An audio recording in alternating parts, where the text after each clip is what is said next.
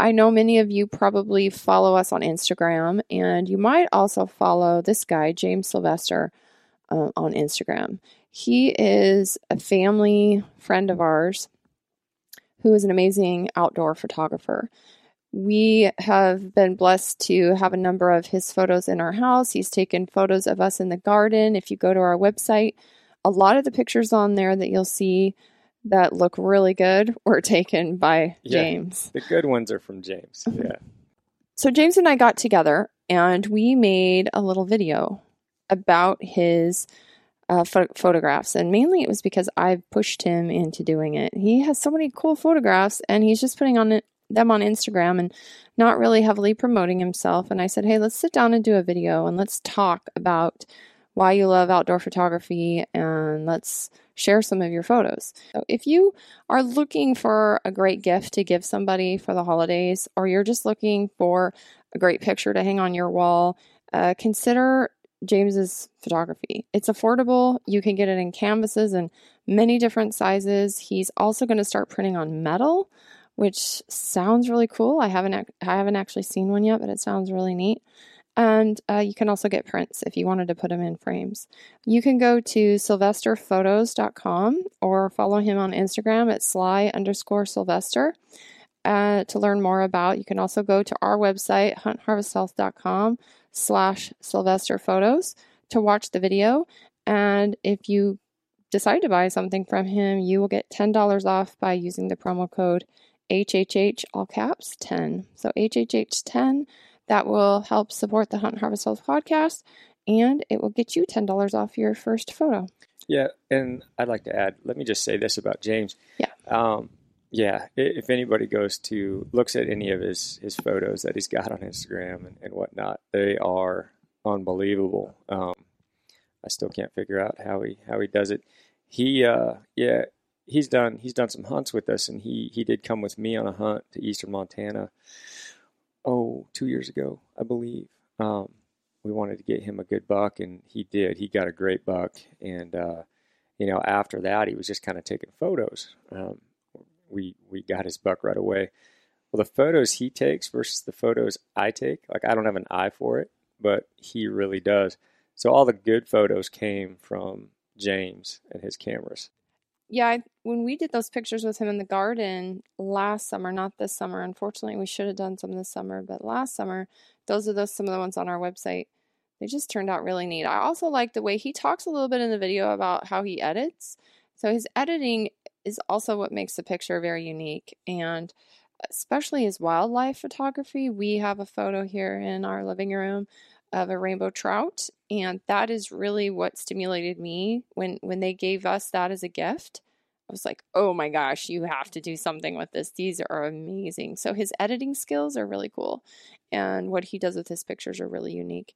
But go ahead and check him out and use that promo code to get a discount. But either way, we like to support people in this industry. We like to support our family and friends, and we like to support people that support hunting and a healthier way of life. So check that out.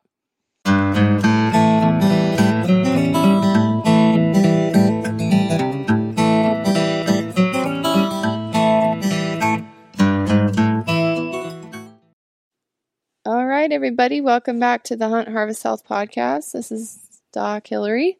I'm sitting here with Ryan, which is a rare treat this time of year. It's mid-October, and he is actually home, which is it's October. Rare. Yeah, September I wasn't here very much, but you're usually not here in October either. But I think you've have a few good hunts under your belt in the last month, and you've opted out of your mule deer hunt this year. Yeah, a Washington hunt. For a couple reasons. Yeah, I mean, a couple elk, put them down, and got a lot of meat. And not only am I slammed with work playing catch up right now, we got some fishing openers that are keeping us very busy, but also our mule deer kind of took it pretty hard last winter. So at least one of the areas that I like to go into. So I don't feel too bad about giving them a break this year and not going in and taking one out of the herd. So got a couple good hunts coming up, which I'm looking forward to. But yeah, here the latter part of October, just staying home, getting stuff done, and working. Well, it's your birthday in 2 days. I'm never here. As our daughter continually every single day reminds us it's his birthday in 2 days, and I don't even remember the last I don't year remember. I've been here on my birthday. Yeah, his birthday falls right in the beginning of opener usually for Washington Mule Deer. I think in 22 years I've maybe spent less than 4 or 5 years. I don't even think that many with you here. No, that's always been the best part of having a birthday in October is that Washington deer hunt. We always go on it. It's right in the middle of it, so we're usually gone, and I'm up there either by myself or with Joe Pyburn. We're usually together up there on the hunt. So great place to spend a birthday. But yeah, I don't mind. I know my daughter's pretty excited that she'll get to throw a little party for me this year, so it's pretty fun. Oh yeah, and we're having a big party. You better watch out.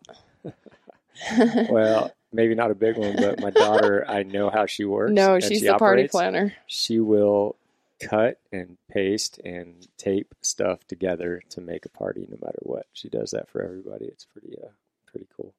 Well, she wants to buy you a mountain bike. That's what she really wants you to have. Because we had a theft at our house. Yeah. And Ryan's mountain bike actually got stolen. So she is just every day, Mom, we need to buy Dad a new mountain bike. And I'm like, I don't know what kind of mountain bike to buy your dad. She wants to go to the store and buy a mountain bike. And I'm so, like, my tolerance for actually doing that is pretty low and figuring out which one it is. And you had that bike so long. We couldn't even remember the name of it when the sheriff came. It was a we were really good bike. It was, it yeah, was a mountain bike I've used forever, but an expensive bike.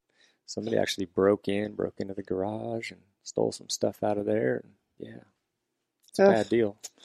Yeah, so she'd like to get you a mountain bike, but I'm like, Daddy can we could go and Daddy can buy his own mountain bike.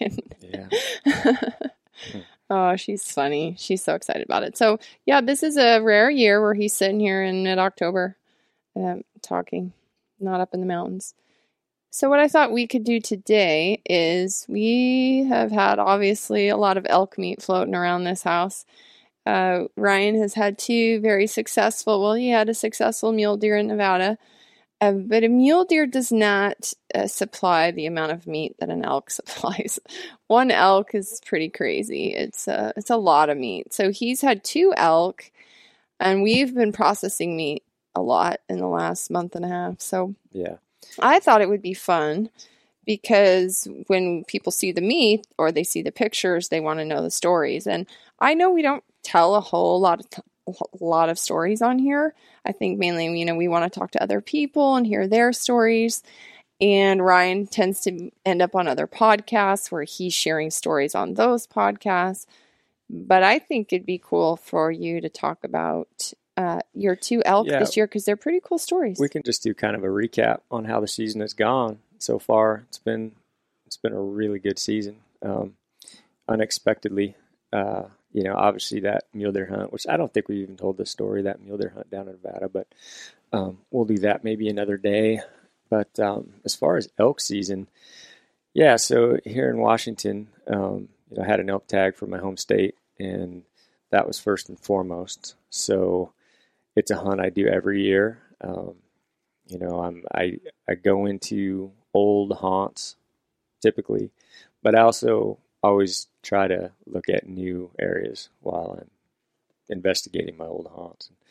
It's kind of what I did this year. Always just kind of pushing the boundaries outward and finding other areas. Some years the elk are in there, sometimes they're talking, sometimes they're not. So, this year it was like every year for I don't know how long. It seems like when I go into the elk woods in Washington, the weather quickly turns garbage in no time. So the day I went in, it was great. I don't remember the day. That was in September there.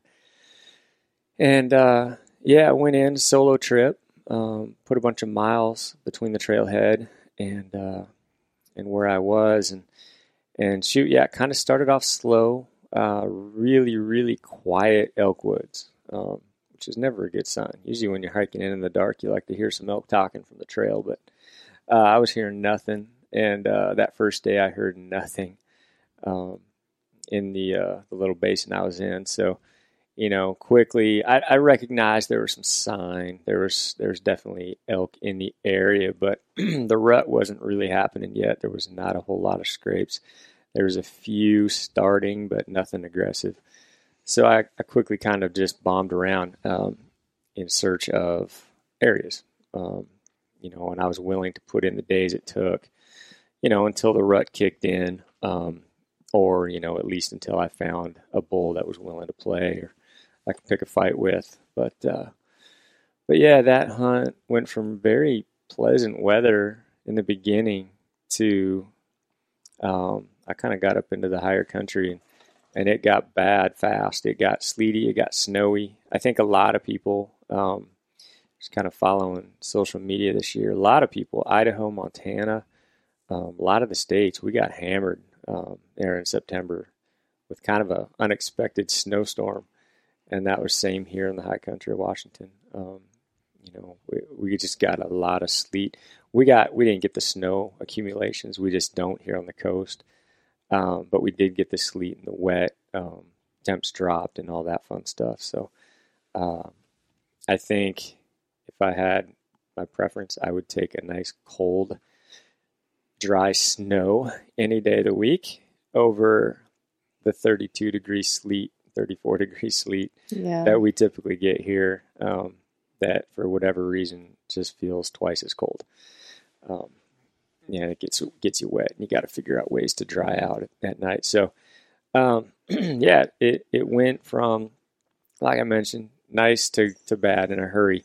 But actually it turned bad the second day, but before it did, I had a really good opportunity at a bull up in this new area. And, I just kind of found it. It was a nice finger ridge. It dropped down and found some wallows and, I worked this bull. Everything was perfect. He was actually pretty dang aggressive and picked a fight with him. Kind of worked my way below him. The wind was right. It wasn't perfect. It wasn't coming straight down like I would have, hoped, but it was coming sideways, and he was above me. I worked into a position where he was above me, which, for elk hunters out there, they kind of know that's how big bulls prefer it. If you don't set yourself up below them, they're probably going to go ahead and get above you anyway. They like to come down on you when they're trying to look bigger and be the aggressor and win the fight. So I try to get a little bit underneath them, which worked out well with the wind. So, man, I had that bull within 15 yards, and he was coming over. I was fully drawn, and shoot, the wind switched. It's nothing new. It happens all the time, but that was a pretty dang good bull. He came up and over, and I could see his antlers, and I could see his head and neck, and he was coming in, not looking. He was just coming straight down and looking to fight, and he got that scent line and blew out. It was unfortunate, but I know where he lives, and unless he gets shot, I'm going to definitely be hopefully going back in after him next year. He's a pretty dang good bull, but anyway, so that's when the weather really, really, really turned bad. Wind kicked in, got rainy, wet. And, I'm running around up there in a little one-man tent. I'm not smart enough to pack a teepee tent with a stove yet. I don't. You're not smart enough. I think you're plenty smart enough. You just don't like to say that you were living in the lap of luxury. I have not made that investment. Let's put it that way. This would have been a great year. There was no bugs. The temperature dropped and everything would have been great for a nice little stove and a teepee. But oh well, I'm used to it. I do always pack a little lightweight tarp so I can get out of the rain. Kind of extend my vestibule out a little bit, and not just have the vestibule as a break. So it's nice to have that. But anyway, so yeah, I spent probably another day and a half up there in the tops, and the wind was so bad I couldn't get any bugle, and I couldn't hear anything. It just didn't have that feeling like anything was going to happen that was good. So I ended up kind of dropping down, went to a whole completely different area. Just wanted to get down out of that weather, find some bulls that were in the lower country that weren't getting pounded with weather, and got down kind of in a bottom and marshy area. And I'd seen this area before. I'd found some rubs in there, and I knew it was kind of an area that would probably, have some rutting action. Cows were definitely always going to be in that low, grassy type meadow. And sure enough, I got in there and I started seeing some sign. There were some pretty good shredded trees in there, some real good ones too. And yet I wasn't getting any calls. I still was not getting bugles over in this new area as well. So, it's frustrating to say the least when you're not getting critters to call back. I knew they were there. I knew they could hear me, but for whatever reason, it was still a little early. We don't have, in Washington, we don't have the luxury of hunting into that 4th week of September. As nice as that would be, our season kind of shuts down,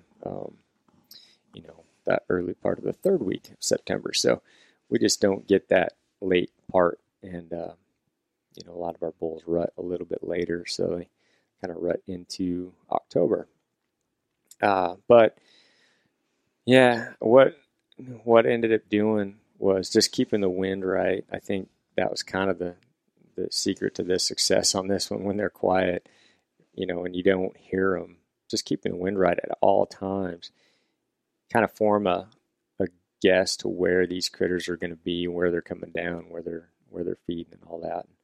One of the mornings I ended up kind of getting on the bottom of this draw and working my way up, and again, nothing talking, nothing calling. So I was doing a lot of brush breaking. I've mentioned this before. It's one of my favorite things to do, to how to work a big herd bull in, is especially when they're quiet, is just break brush, scrape a lot, snap twigs, make popping sounds, do what elk do, make noises, make elk noises. So Hill's looking at me like, this sounds like crazy talk. Oh, no, it sounds great. I'm imagining you like running through the forest, like swinging at trees and stuff. I don't know. Taking branches and breaking them over my head. Yeah, it's a lot of fun. It's very liberating. No, I don't know about that, but brings the elk in. Yeah. I don't know about liberating. But I'm imagining, though, that an elk sounds pretty loud in the forest, like with his antlers rubbing up against things and banging and running through trees. I'm sure when a real elk is doing it, it's pretty loud, right? It's surprising how quiet they actually are. But where their hooves are stepping on sticks, you got an 800-pound animal stepping on a stick, it pops pretty fast. And it's definitely a distinct pop when an elk steps on a stick. Surprisingly, the only way you hear their antlers scraping on trees is if they are intentionally scraping them on trees. It's not like when they're just walking, you hear antlers scraping through the timber as they're walking through. They're really good about twisting and tweaking their head. It's pretty impressive. I have no idea how they do it. I've seen them in brush fields. They can blow through an alder field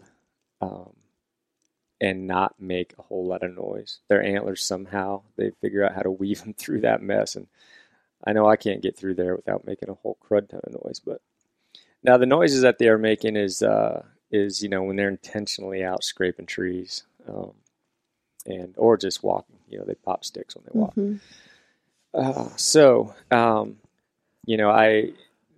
The morning that morning I was talking about, so working up this draw, wind was perfect, and up until that point, the wind is always goofy for whatever reason.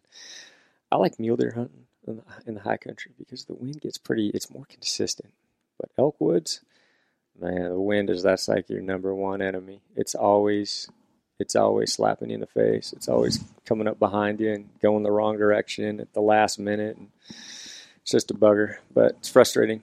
But this morning, the wind actually happened to be coming down consistently, and and it was a pretty wide open meadow. I could see, probably 80 yards out in places, and I could see. I came on to kind of the feed area that I'd found. There was a lot of grass, and saw some cows up there. There's about 7 or 8 cows, and I knew there had to be a bull. This was, I don't remember what day this was. I should have this memorized, but I don't. It's probably I don't know. When did you go? 20th of September, somewhere in there. I don't know. All your trips seem to blur into each other for me. It was at that point where they're rutting. They're starting to rut. Because the bull that was in there was putting a weapon on some pretty big branches, pretty big trees, pretty big alders, cedars, and all that. So, it's one of those deals where I saw the cows and I knew it was thick enough. There's probably a bull close by, even though he was not making any noise. He was not bugling. He was not chuckling. Absolutely nothing. Because I'd gone, I was up early in the dark pitching bugles in there and nothing. But I knew he was in there. So as soon as I saw those cows, I started scraping a tree. And I always carry around a big, when you're in the elk woods, it's always good. Like if you're in Elky area, I always carry around a pretty big branch that I'm using to scrape up timber or smack trees, or use to snap things off. And I use a little bit bigger diameter hunk of wood than most people might. I don't know why. It just sounds more like an antler to me. So, this thing is like 3+ inches in diameter. It's pretty big. And so I start scraping a tree, every branch I see, I'm smacking it, breaking it. And I like to slam that stick up against those alders. And it just kind of sounds like they do when they're getting all aggressive and beating up on a tree. And so, I did that. And as soon as I did that, I heard a bull start doing the same thing. He was just off where I couldn't see, and he started scraping stuff up, and he just got fired up. You could tell he was just going at it with this branch. So, I just kept snapping stuff, and, if I see something, kicking it, trying to pop it, sound like an elk. And sure enough, man, it didn't take any time, hardly. And that bull, I saw him coming straight in, fast. And sure enough, he came straight in. He turned. He gave me a really nice, perfect. He had no idea where I was, which I was surprised because he was looking straight ahead. And he gave me a nice, perfect side shot on him. Which, one thing I like about trying to pick a fight with a bull by breaking brush, and sometimes it's the bugling and all that, screaming, is they like to come in and show off their antlers. After the stick break in and the that whole rigmarole, they usually come in and they give you a visual. They want to intimidate that other bull by kind of showing off, and that's what he came in to do. But he came in hot. He was there was snot pouring out of his nose. He was fired up. He was ready to fight. He thought I was a bull, and so came in, went behind this little fir tree, and I drew. He went past it and gave me a perfect 17-yard shot, and I drilled it. And it was just one of those scenarios. Is like, holy smokes! I've been working for day after day after day after day, trying to pick a fight with a bull or get anything to be really fired up. And I had that one good experience where I was so close, and that was just a wind issue that blew that one up. But now I'd been working, and it just happened that fast. It's like you see cows scraping. He runs in, I shoot him, and he did not go very far at all. He went about 125 yards and tipped over. And he tipped over in a pretty boggy, marshy area. That basin, I don't know, that's not really a basin. It's just kind of this hole in the coast of Washington here is really wet and boggy. Some little creeks coming out the hill, and just, that toppled with all the rain that we were getting. It just never stopped raining. That whole time it was raining. And, it was just, when he first came in, I could tell it was just a great bull. The red antlers on this thing was really, really, really cool. Really just bright red.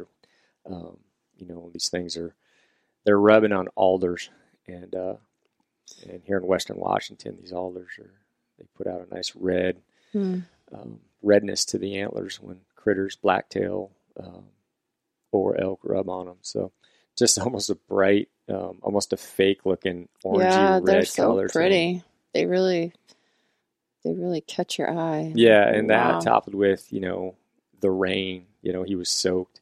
Everything was soaked. That really makes that color pop. So just a beautiful bull. And man, yeah, every time, something like that happens, you walk up and you're just like, gosh, I cannot believe that happened. But now this animal especially, he was just a huge, for a Roosevelt elk, he had a rack that looked like a Rocky, just a giant. So great bull. It's always unexpected when you get something like that, but everything worked out. And I think it was just a matter of patience, putting in the time and really just being patient with the area. I had a feeling where I started, it just was not going to happen with the weather. It could have maybe, and I would have definitely stuck it out up there if I could hear, but the wind just kind of changed things. So, I put in a lot of miles. It was a lot of miles. I think my inReach tracked 52 miles I put in on that hunt, just the back and forth and everything till I got to where that bull was and I got him. So yeah, it was a great bull, and it's huge. These Rosies, these Roosevelt elk, they got a really big body. And I was solo again, and so this was going to be all on me. Unfortunately, my hunting partner Joe, who I usually call, he's always as cool as anybody could be about just like dropping everything and coming and helping. Well, we were slammed with work, so he was too busy to help. So I just decided, well, I'm just going to buckle down and get it done and do it myself. And how many trips was it? Gosh, I don't even know. Really. I think you said it was 3. It was 100 pounds each load. Yeah, the total meat poundage, it was 303 pounds total, just straight meat. There's no bone there or anything. That, and then, a separate trip for camp and gear and my, and that, the head, skull, the antlers and all that, which is heavy enough on its own. But, the bugger about this one was where he fell, it was just kind of a mud hole. So getting it out of that swampy area was one thing. I spent a day breaking them down. That rest of that day breaking them down. The next day, just and I always pack a lightweight pair of there are these. I think the name is like Chota waders. They're a Gore-Tex wader. They hardly weigh anything. They go in your pack, and they're great for crossing creeks.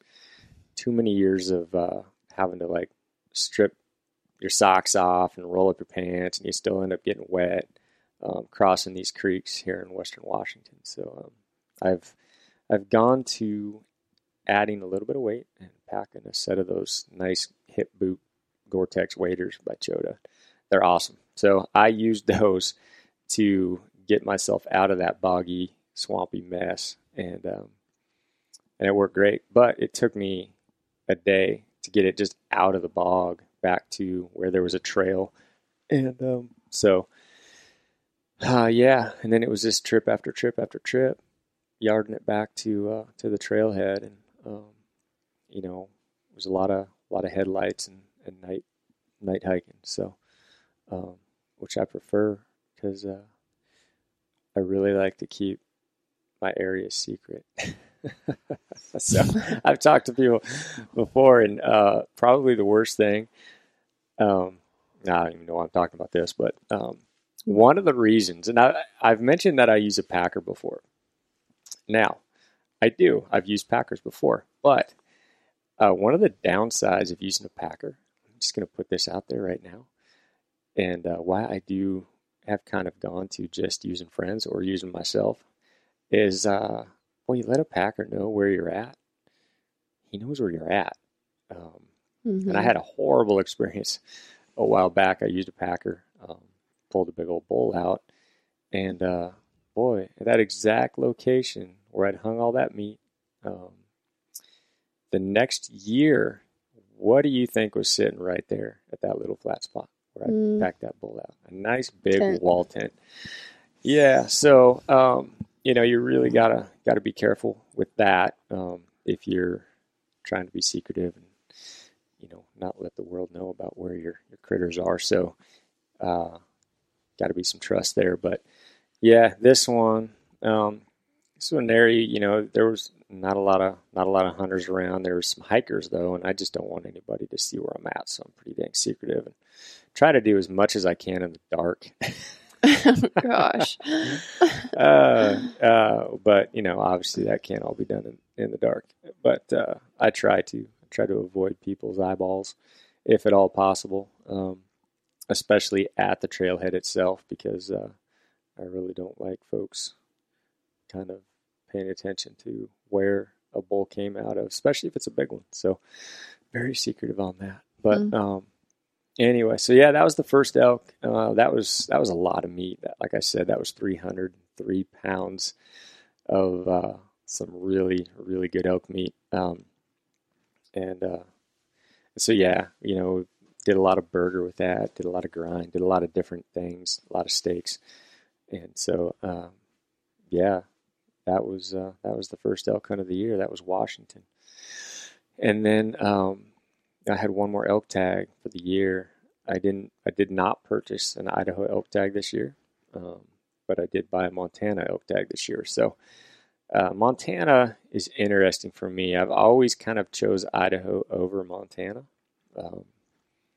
And I really wanted to get some more knowledge, a little more time spent in the woods of Montana, especially the kind of the western half. And I've spent a lot of time just researching areas, looking for places, wild chasing deer, late season muleys over there. But this year I kind of went at it. I just wanted to see some new country, visit some old haunts again, and check areas out. That western half of Montana has always intrigued me. And one of these years I'll pull one out of the northwest corner of Montana, which that is some of the toughest dang hunting you'll ever find. Just it's so thick. But there, there's good numbers and places, especially in southwest Montana. So I kind of went over there, and just with the intention of looking at new country, seeing new areas, exploring a bit, and hopefully come away with a good bull. So that's what I did. I went over and had a lot of spots kind of picked out on the map, some places I had hunted before, some areas that just outside of areas where I'd hunted before, places that looked good, places I'd seen rubs while deer hunting, all that. And, it took a few days. It took a few days to find some areas and some critters that it's kind of, I think one of the hardest things is when you're by yourself, you just got to put in hours. You just got to spend days hiking and covering country and finding them, especially in this new era of wolves. You can cover a lot of country and have it be completely void of elk. I mean, some of the best prime habitat you look at, there should be elk in there. There's just not elk in there. And then you'll come upon a spot that looks like everywhere else, and there'll be a bull that's got 4 or 5 bulls bugling in it. And that's kind of how a lot of areas have been. For me, at least that's been my experience in some places of Idaho, Northwoods, Idaho, as well as that western part of the Montana there where it's really thick. So saw some great country. Found a bonus buck that, I have a Montana deer tag in my pocket, but this buck, I saw him for a short, brief second, but he was a great buck, a really good, heavy, mature buck. And, I was not able to get up on him, but he just disappeared into some thick timber. But, I got to really see some cool elk woods and elk country. And that was some of my favorite parts. But, it was frustrating the first 4 or 5 days, of course. It's just tough. So I kind of kept changing areas, looking at new country, and you know, I'm just really enjoying looking at new stuff. So ventured to a different part of Montana, a little bit south, and had some where it's more open. There's something about being able to spot and see elk when they're out hunting. It's kind of cool. It's kind of fun. You get to see them, like you get to actually glass up bulls. Whereas here in Washington, sometimes I wonder why I even have binoculars at times. Obviously, I always have them on, but there's times where I don't even look at them throughout the entire day. I'll go days without looking through my binoculars. Similar in North Idaho. It could have been similar there in some places of Montana as well. It's just so thick. Everything is coming into calling. You're not glassing anything up at a distance and going after it.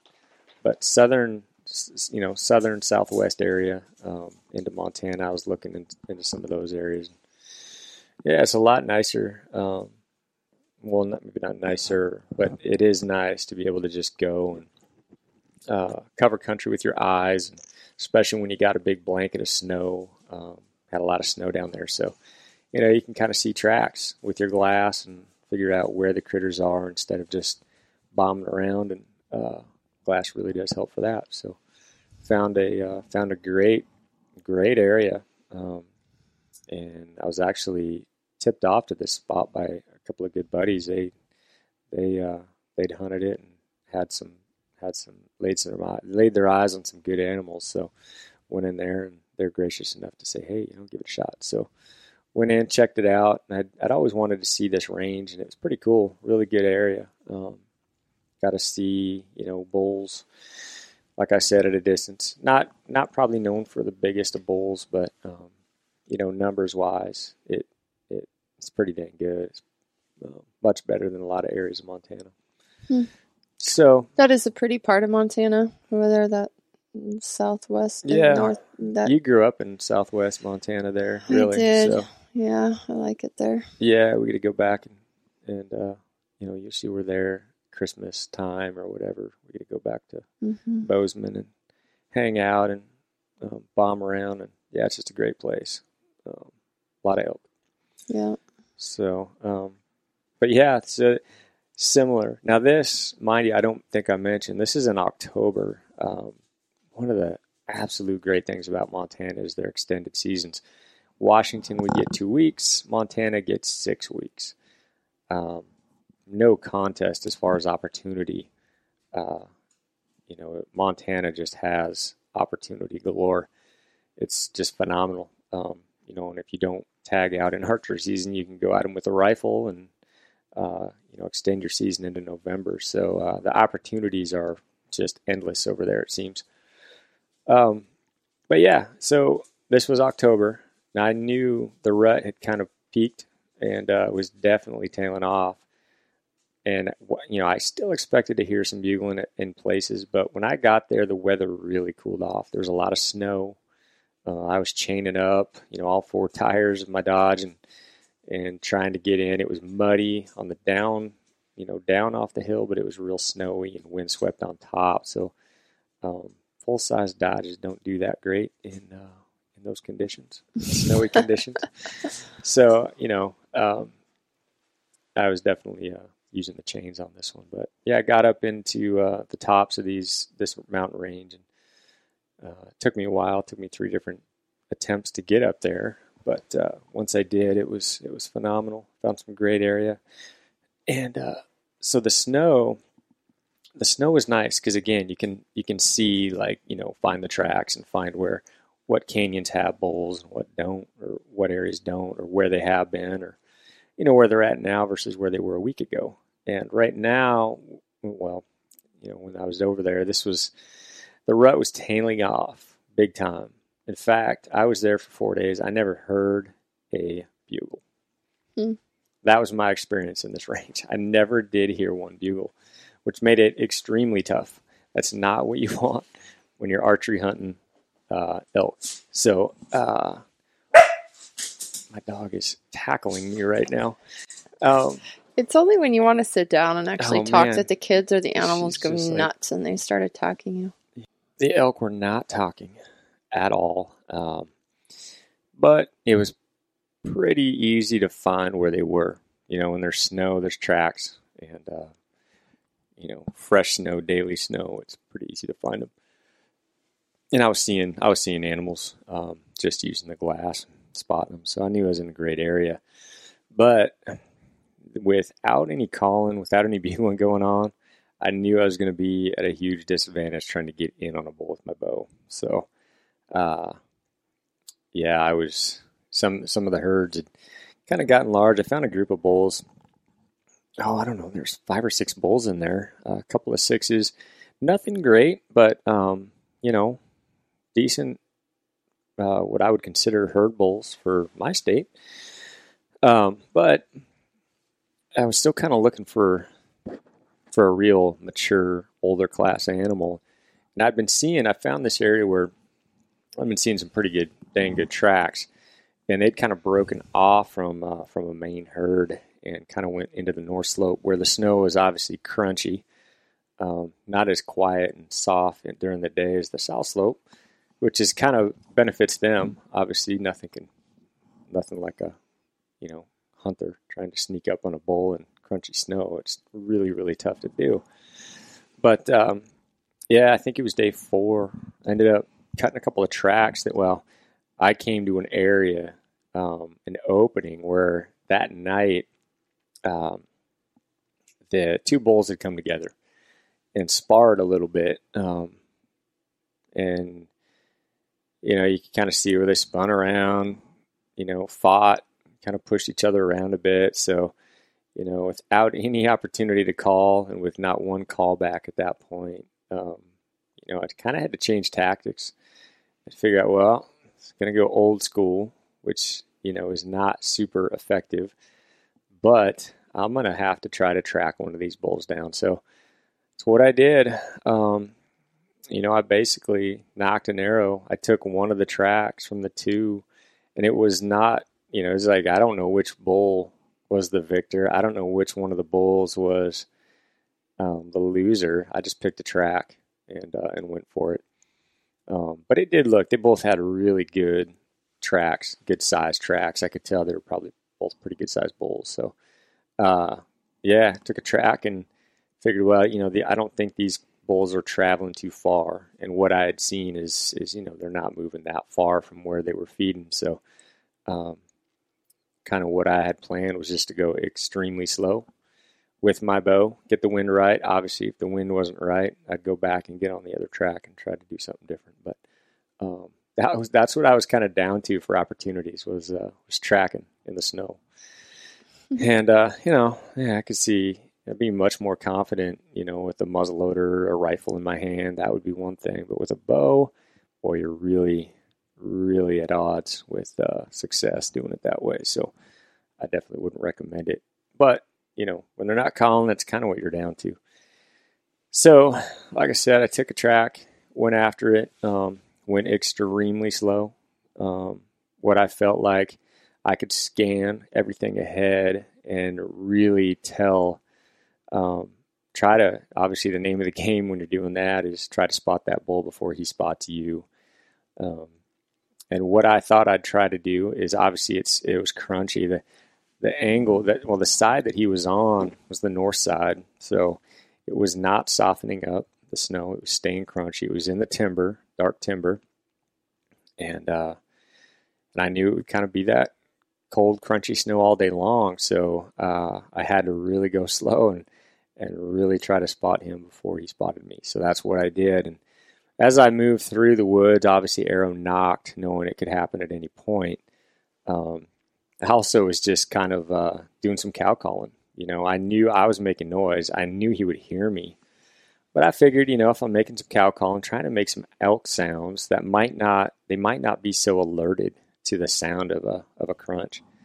And so, I try to emulate, how elk would obviously walk through the woods, not just crunch, crunch, crunch like a human, but definitely go slow and then, make some cow sounds. And long story short, I ended up getting up on that bull. And it just happened to be in an area he was bedded up into some timber. But like I figured he would, he stood up.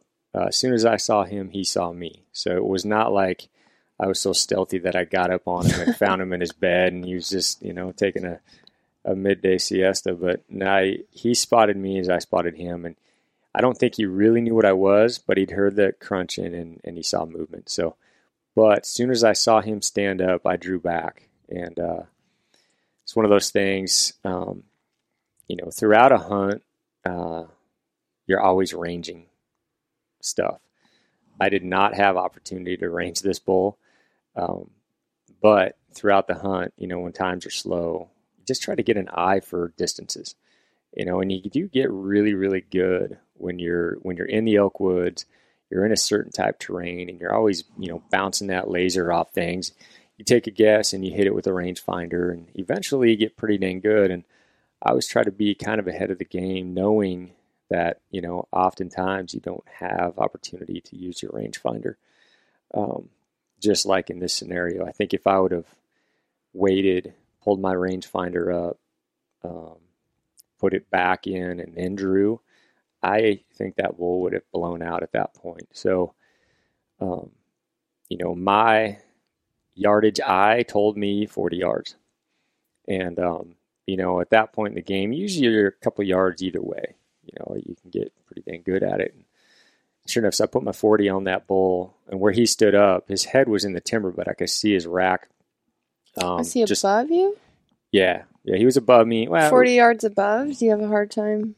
No, he was 40. It wasn't. It was not a steep angle or anything like that. He was above me, but it was kind of a bench, just above me on the hill, but not really above me at a real steep angle at all. But where he stood up, I could see his antlers. Still not knowing how big he was, he just looked like a really good mature bull, and his track was really good size. So I knew, this would be an animal I'd love to take, and with the opportunity that, where I was in the hunt, I'd been there for a while. I knew opportunities were going to be pretty tough, just with the snow, the crunch, the lack of bugling, where we were with the rut, bow in my hand. So at this point, I was looking for any mature bull, and so I drew quick and got a great 40-yard shot on him, and absolutely couldn't believe it. I mean, it's just like out of nowhere, perfect situation. You get that shot, and he takes off. So, I mean, I was just like, holy smokes, can't believe. Like it does every time with elk. Things can be really, really slow. It just seems like, nothing's going to happen. This is just a waste of time, or yada, yada. But, I've been in so many instances like that these days you just kind of expect it to happen, because it can happen just so fast. And, again, so many times you just, right after you stick a bull, you're like, gosh, I just cannot believe that happened. Never thought it was going to, and then bam, there it is. There's your shot. There's your opportunity. Just so fast. So got a shot on that bull. He took off. I gave it a little bit of time. I ended up kind of working my way up. I just wanted to see. I knew I'd put a good hit on him. Everything executed just perfectly. Felt good. Looked good. Knew I'd put a good hit on him. So I went up and kind of eyeballed where he was in the snow, and sure enough, there was blood. Not that far down the trail where he took off to. So I kind of backed off a little bit more, gave him a little more time. I just wanted to make sure I didn't push him. So, but I was feeling pretty good about being able to track this bull in the snow. That's always a huge advantage. Shoot. I went back in, arrow knocked, found a blood, the blood trail. I don't know. I went maybe 100 yards, and from down below in the basin, in the snow, fresh bear track. Fresh bear track comes right up and gets right on the trail where this bull had gone. Now, when I say crunchy snow, it was crunchy, but it had softened up just by the temperature of the day. Now we're at midday, and And so this was obviously a fresh bear track, and it was like a bloodhound. He came up, he hit the track of that bleeding bull, and immediately went step for step with that elk. And so now, my guard is up. Now I'm thinking, holy smokes. And across the canyon, the day before, there were some good sized grizzly tracks, and plenty of grizzly sign in this country. And it's really well known for grizzly. And so, this was obviously a smaller track than a grizz. I figured, this is definitely a black bear. So I don't know what I would have done if that would have been a giant grizzly track, but I could tell it wasn't. And so I kept going. Arrow knocked. Now, one thing I haven't mentioned, I always carry bear spray, especially in these mountains, just because I don't carry a sidearm, but I do carry the bear spray. I'm pretty confident that that stuff will work a little bit better. Maybe not. There's arguments out on that one, but a little more confident with a big waft of pepper spray versus a shaking hand and a handgun. So first, let me ask the question: how close does the bear have to get to actually spray it in the face? Well, see, I'm no expert with bear spray, but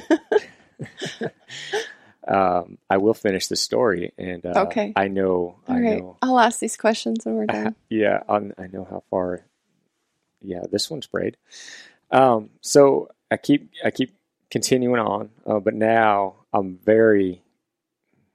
I don't think it's nervous. It's just you're jacked up. Your heart's racing. Now you're expecting, some serious action. This bear's not going to stop. He's either going to be, ripping your elk apart, or you're going to come around a corner. He's going to be right in front of you. So I knew there was going to be something ahead of me. So I continued on again, really slow, methodical, to really scan, above me and in front of me, just to see ahead and try to locate whatever before I get there. So sure enough, I get to where I can look ahead about 30 yards, and I see this blood all over the ground. And but there was no bull in it. So I got a little closer, and sure enough, it looked like, from a distance even, it looked like there was a scrap. There's stuff kicked up all over the place, blood all over the place. It wasn't just an elk bed, but it was an elk bed. It looked like that bull went there, he bedded up, and that bear probably came up onto him before he was dead, and he got that bull up. And that bull obviously, faced off with him, and they went round and round. And yeah, I took a lot of photos of this area after the fact, but so they had a tussle right there. Like I said, there's dirt kicked up, blood all over, and this bear was just circling and circling and circling this area. So now I'm really cautious. I'm looking around, and I take a few more steps, and I look up, and there's the bull, and the bull is still standing. I see the big yellow body bull, and he's not that far away. He's about 40 yards above me, but his head's down. He's just basically a dead bull, but he's still walking. And that bear is right in front of him. He was just pacing. He was going back and forth. He just looked real nervous, and obviously he was not going to leave. And so, I set the pepper spray down. First thing I think is I got to get an arrow in that bull. This bull is still standing up. So that's what I did. I drew, and this one was a 40-yard shot. And so I slipped another arrow in him, and this bull was so out of it. He was on the verge of just collapsing. It was just like sticking into a pincushion. There was no reaction when the arrow went in. And like I said, it was just like a dead elk on his feet. But he started staggering, and obviously that bear, look, he saw me down below. He came as soon as I let that arrow loose. That bear came charging down at me. I had set the can of pepper spray in the snow, reached down, grabbed it, and dropped the bow and immediately had that pepper spray up. And that bear came down and got, I don't know, 15, 20 feet away. And he was standing there. And he did not like, not that I can, read what a bear is thinking, but he looked like he had no intention of walking away when he saw me. And so I let him have it with the pepper spray. And I got to say, I've never fired that stuff before at a bear, but it's pretty impressive, the big cloud that comes out. And that bear took it in the face and he took off. And man, I think I can stay pretty cool, calm, and collected just with my nature. I think I stay pretty calm at times, but I could not stop shaking at that. It was just so intense, so much craziness in such a short amount of window. I just arrowed this great bull, and sprayed this bear in the face with pepper spray. It takes off. My bull's down. He's 40 yards above me. Looks like a great, mature, big old 6-point. And yeah, it was a pretty unreal experience. And fortunately, that black bear took off the other way. And fortunately, again, it was not a grizzly that ran through that cloud of pepper spray and got me. But yeah, holy smokes! I mean, just the adrenaline rushing through and the excitement at the same time. It was that was a pretty cool experience at the time. I mean, I was shaking, I was smiling, I was happy all at the same time. And so then, I wanted to really kind of see what happened here, and looked like that bull had bedded down twice. And that bear had got him up, probably nipping at his hamstrings or whatever, trying to start his meal. But yeah, shoot, that bear had paced and obviously done circles around that bull for a while, and blood all over the place, and it was just a pretty grisly scene. And yeah, so I went down and made a short video, or I tried to make a short video. I grabbed my phone out and I wanted to kind of show the scenario, this whole scene that I was looking at. And I could hardly hold my phone still. My hand was shaking. I tried to grab it with two hands. But yeah, it was pretty cool. And so yeah, I ended up making a video of this whole thing, showing where the bear had come in all the way to where he had, had that scrap with the bull, and all the way up to where the bull finally laid down and died. But yeah, I think after that, I'm not really sure how much pepper spray is in a can of pepper spray, like how many seconds you have to pull the trigger. I definitely hammered it for a couple seconds, but I'm assuming there's a significant amount more. I need to just empty that can of bear spray probably and just figure it out. No. But yeah, so went up, broke down that bull, and I tell you what, there's always gray jays and squirrels and critters popping sticks and making noises. And I've never had a time breaking down an animal, because remember, this is dark timber. It's pretty dark in there. Everything's kind of close quarters, and so every little stick, every little chatter, every time a bird would flap in a tree right next to you, you're thinking of bears barreling down on you, ready to take his prize. But no, that bear never came back. So I never did.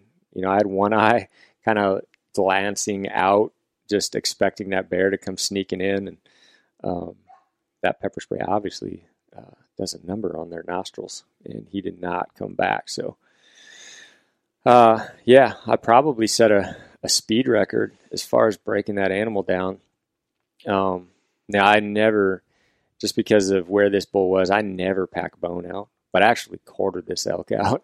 Hit the quarters off and, threw them in bags, threw them in the pack. And my first intention was to get him out of those woods and into kind of a meadow where I could have a little more open, so I could see. So I did that. I broke him down, got all the meat stripped off, and started yarding trips out. Got it into a big opening and piled it up there for the trek out. So yeah, that was Montana for me. And then from there, it's by myself. So it was just a lot of back and forth, a lot of trips. And now this bull he was a great, 6-point bull, big mature bull. Not as big as the Rosie that I took here in Washington as far as body wise, but I still got 240 pounds of meat off him. So, that's, well over 500 pounds of meat we've got this year for elk, which is great to have. Crazy. Obviously we're not able to eat that much, but we have a lot of folks around us, family that, either, weren't successful or they just don't get opportunities to go out and hunt. So, we've got a lot of people that will utilize a lot of this meat. Folks that, could use it and they will use it. So, we will definitely have a lot of people we're able to kind of pass meat to. But that's one advantage of getting an elk or two is that's a lot of meat. The other advantage is you get to kind of get creative with how you make up the meat. You get to build steak, create all these different cuts of steaks. Obviously, you do that. But then every year you kind of like to try new things. This year we did a bunch of bratwursts, did a bunch of different just mixes for burgers. I made some sausage with like an Italian blend that we grow, the herbs we get out of our garden. And then, I did some spicy stuff. I did some jalapeno stuff from the garden. And it's just fun to play and get different little recipes and blends mixed up with a lot of the burgers. So that's kind of what we've been doing here. We're up till, spent a couple of late nights, midnight, just trying to get these things cut up and ground. And usually I'm doing it all by myself, but I wasn't much help. I had to see patients all weekend. Half an hour the other day. I know. I helped the other night. I stuffed bags for a good couple hours. Yeah. It's this time of year gets harder because the days get shorter and getting up isn't quite as easy. It doesn't get light till later, and I don't know. We're working and stuff, and then I had a couple busy weeks of getting our stealthy putting together the dehydration and canning guide. Once we got all the stuff put together for it, Ryan went on his elk hunt, and then I had to actually format it, and that was a lot of work. So I think this week was I feel like a downer week for me. I feel like I need to sleep or something more. But yeah, we have a lot of meat around here. I know. With all that hunting in September and into October, like it was October 10th that I ended up killing that bull. Yeah, definitely feeling it, as far as nutrition wise, I feel good eating the meals that I'm eating back there, but it doesn't really matter how good you're eating. You come away tired. Yeah. It's, packing bulls out by yourself is hard, and it can be, a huge challenge, and it's just a grind. You basically just have to put your head down, throw the headlight on, put your head down and grind. And one thing I like to do is I just listen to podcasts. Yeah. I listen to podcasts on my phone while I'm, humping meat out of the hills. It's just, just passes the time one foot after another and listen to something good. Listen to, a lot of Rich Outdoors and Gritty Bowman and all these podcasts I needed to catch up on, and a lot of Eastman's Elevated. So, it was great. I love it. It's hard, but after you're done and you slap that last backpack onto the tailgate of your truck, that is quite a feeling when you get done with it all. And I came away from Montana. Just it's so much of a different feeling in Montana. You just get to see so much more stuff. I saw fox. I had this little fox when I was packing my bull out. A little fox came down and sat like 20 yards in front of me. First, I thought it was a coyote. Came out of the brush, came down, and then he just sat there and looked at me. Cool little red fox, had not a care in the world that I was there. And saw, a lot of really good moose. Saw some great bulls in Montana. A lot of cow moose. They're those bulls are rutting right now, so you can kind of play with them. You can, kind of call them in pretty dang easily. It's a lot of fun that first week in October in Montana. Just get to see a lot of critters. So yeah, it was a fun trip. But that's kind of the wrap on elk season for me so far. It's over. I don't have any more elk tags. I don't think my body could handle another elk trip right now. But we'd have to invest in like another. I think a lot of our meat. Fortunately, we have commercial walk-in coolers across the street because I don't even think our freezers in the house can. We're really take lucky the capacity of what we have right now. Because when you get home, you don't have to get right on it. You can, leave it in the game bag, hang it up in the walk-in cooler, and let that air get on it. And you can give it a few days if you don't have time right away to start breaking the meat down and doing all that. So it's we're just super lucky in that respect that we have that with the business. Yeah. But so that's been the season so far. A couple more hunts coming up, so we'll probably get to talk about those when they're all over. Mm-hmm. Hopefully there's some success there. But it's been it seems like elk season went in the blink of an eye. I mean, it's came and gone in no time. The whole year, you're anticipating, you're waiting, you just can't wait for September to show up. And it seems like every year you get older, it's there and it's gone quicker than the year prior. So definitely got to take advantage of that month and a half. It's short-lived. So now we're rolling into bad weather, wind, rain, getting a lot of snow in the mountains. I think we're going to have a really good mule deer rut this year. So really looking forward to November and getting back into the hills of Idaho and Montana and chasing some ruddy bucks around and getting in on that. Yeah.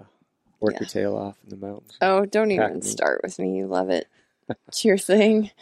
Yeah. So we're going to have to start talking train to hunt because spring will get here in no time after hunting season. Yeah.